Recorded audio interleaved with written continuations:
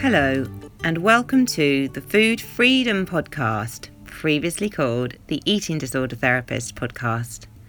This is a podcast to help you find peace with food and overcome disordered eating. I'm Harriet Frew, aka the Food Freedom Coach, and I'm really excited to share with you all kinds of stories, tips, information, and soon to be invited guests to help you on your journey in finding peace with food. So thank you very much for listening today.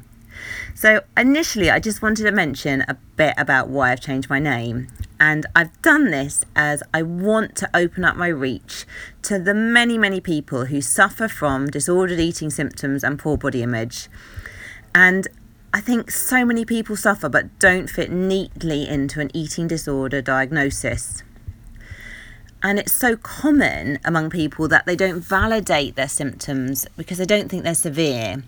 So they think, I'm not ill enough, so it's not really a problem. And actually, in reality, eating disorders and disordered eating, it doesn't just impact young white teenage girls. And we tend to get a lot more information and media coverage about anorexia compared to the other eating disorders.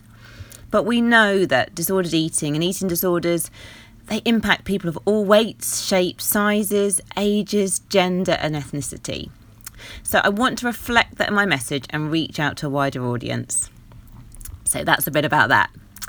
And I also wanted a name to reflect the positive aspects of recovery, as overcoming disordered eating is absolutely all about finding freedom, not just with food, but with life. So today I want to talk about staying calm in the storm of the coronavirus. Now, we're in really difficult times at the moment, and this is particularly challenging if you're struggling with your mental health. And it's particularly tricky if you're struggling with disordered eating and poor body image. So as we move towards lockdown, with schools and workplaces shutting down and running on skeleton staff, people are self-isolating and the normal freedoms are limited. You might feel that your routine has been completely disrupted and you're feeling panicky about how you're going to manage in the months ahead. You might be worrying about getting access to your normal foods. You might be eating less or more in a response to the stress of it all. And you might be worried about self-isolating and feeling trapped and frustrated at home. And you might also be stuck inside with family or friends that you're not used to spending even, hours of the day with. And this can put a great strain on relationships. And you might be worried as well about being unable to exercise in your normal setting and become very inactive. So I'm going to talk about my 5 golden tips for coping with this period, trying to stay sane with your food and with mood. Okay, so here we go. Number 1, it's about managing our anxiety. So there is so much anxiety around at the moment. You can sense it from conversations, media reports and people's behaviour. And I think anxiety is actually more contagious almost than the virus itself. If you're struggling with food, heightened anxiety can disrupt your relationship with food. So you probably have your own individual response to stress. So you might want to turn to food to soothe, or you might lose your appetite, or it might not change at all. There's no right or wrong response here, and I think we all respond a bit differently here.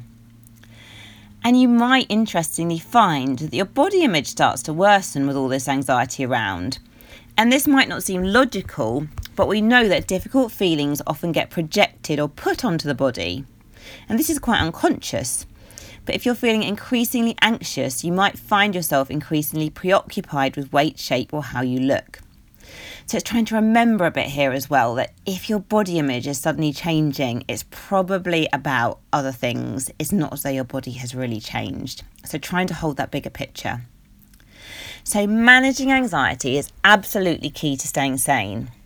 And there are some things that you can control, whilst there are other things that you can't control. So we want to kind of be focusing on the things where we can have some control and influence.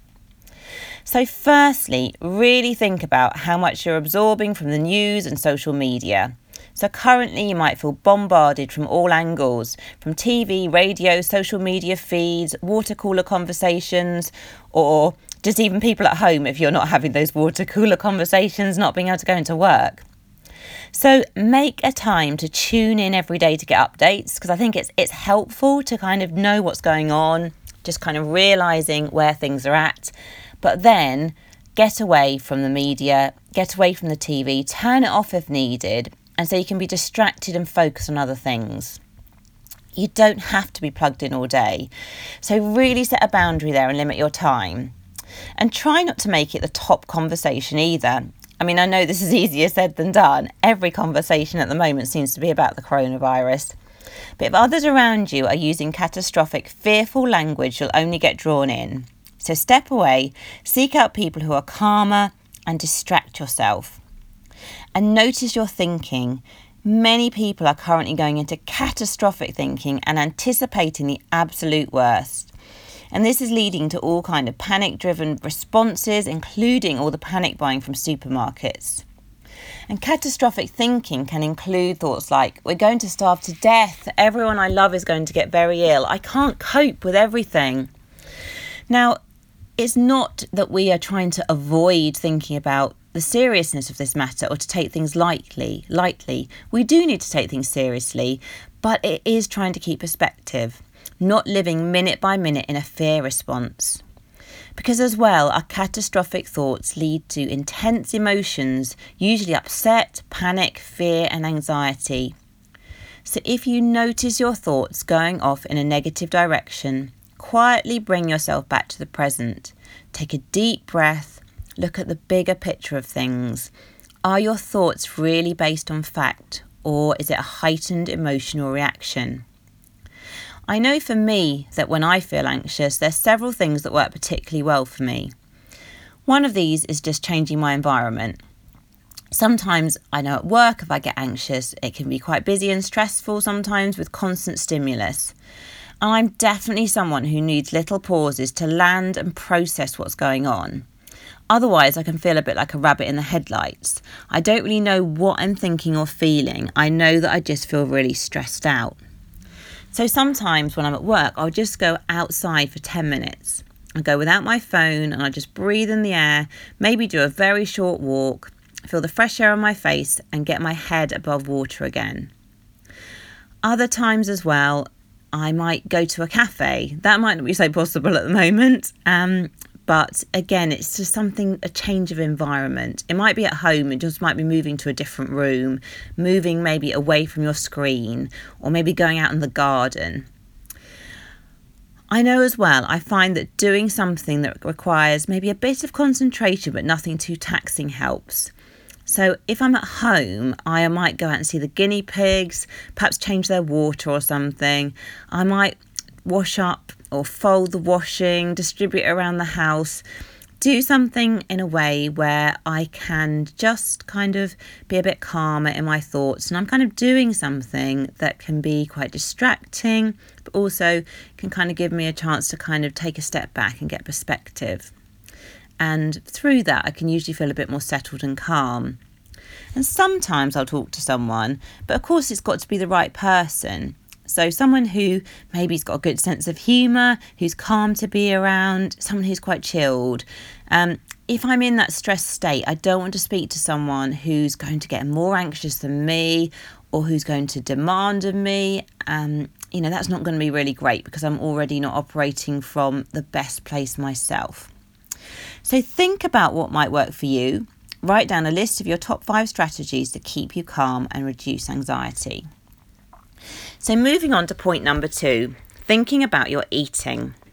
Now, it's so helpful just to accept that your eating patterns and activity levels are going to be a bit out of sync for the next few weeks. It might be that you can't get your favourite foods so availably, or that your change of routine has prompted a change in eating habits. So your normal foods might not be on the shelf in the supermarket. And going to the supermarket itself may become stressful, busy and overwhelming. So try to accept that this is how it is going to be for a little while. Again, stop, pause and take a breath. Trust that you'll find a way through this. It doesn't have to be a catastrophe. Trust that you can problem solve and keep yourself safe. And of course, during this period, you want to try and keep going with good progress and not lose weight or slip back into old behaviours. And you may need to really pull your support network around you to help with this. And accept your eating might be a little off key. It's okay. Eating doesn't have to be perfect. And you might need to create a new routine and adjust a little. It might need a bit of planning or asking for support. You can do it though. It could even be an opportunity to push yourself out of your comfort zone with different foods. And you might cope much better than you imagine. You might also be worried about binge eating if you're stockpiling food. If binging is a real problem currently, think about as well where you store the food, so maybe it's not really easily available at any opportunity. And if you're prone to binge eating, make sure that you're eating regularly, 3 meals and 3 snacks so that you don't get over hungry. Plan in distraction techniques or coping strategies for dealing with emotional eating. And now is definitely not the time to go on a mad strict diet that will tempt you to binge. And if you can't exercise as normal, plan in a walk or something that you can do at home. It could be a time to address those overactivity patterns and think about doing things differently. This could be a time to have some well-deserved rest and downtime and to practice your tolerance of this. Try if you can to do some gentle movement daily though. It will help lift your mood, decrease anxiety and improve sleep and will help as well with body image. So food and activity might be a bit different for a bit. That's okay though, you will handle it. Have trust and faith in yourself and use this as a time to step out of your comfort zone. So moving on to my next point, planning in routine and structure. Now, you're likely to have lost your normal structure and routine, and if you're actually unwell, you might be confined to your bed or isolated for some time. So this can be really, really hard, and I think so many people really struggle with this. And obviously, if you're unwell, you need to rest, you need to isolate, you need to take this time out. You might not have much of a routine at all during this period.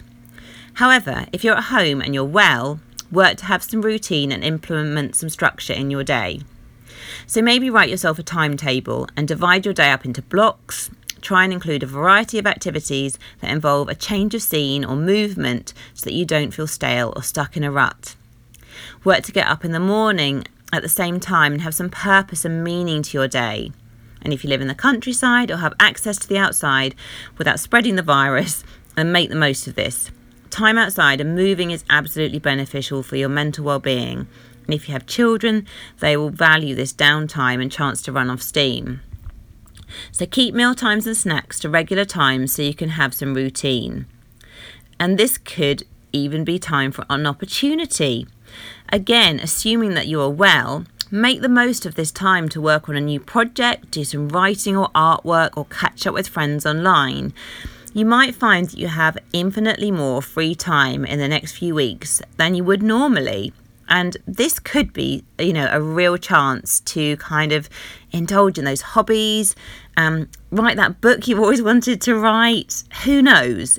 It could be an opportunity. And you'll likely be using screens a lot.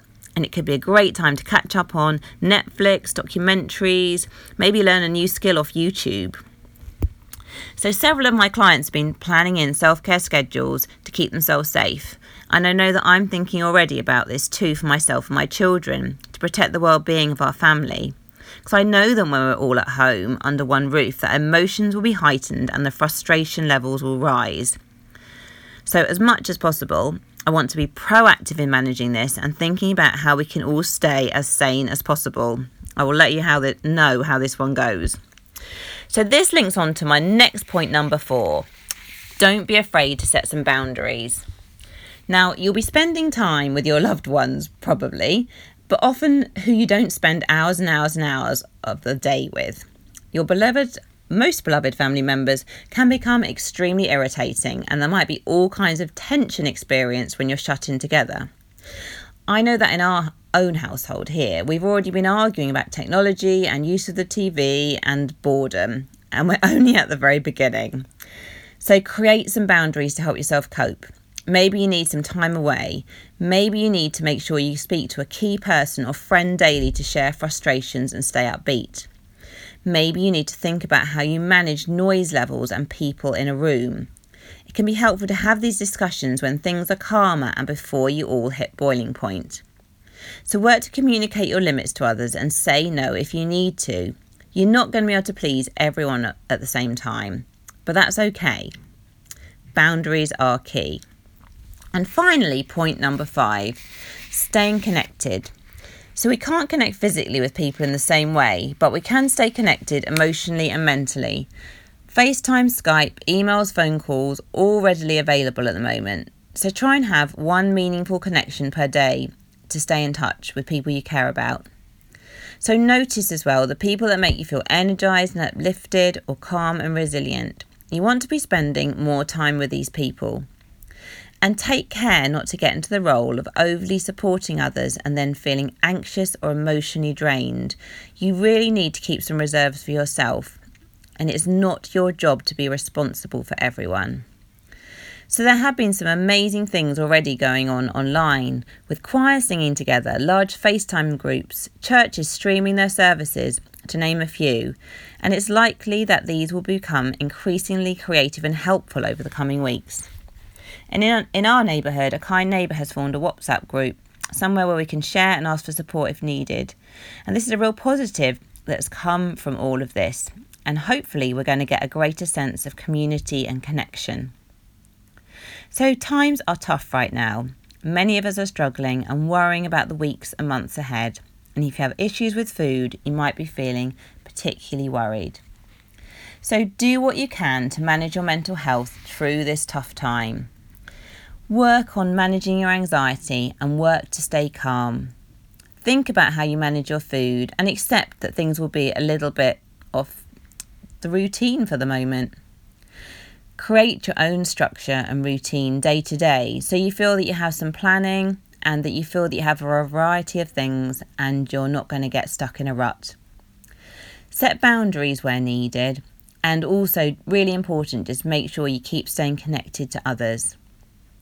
So remember, this too will pass.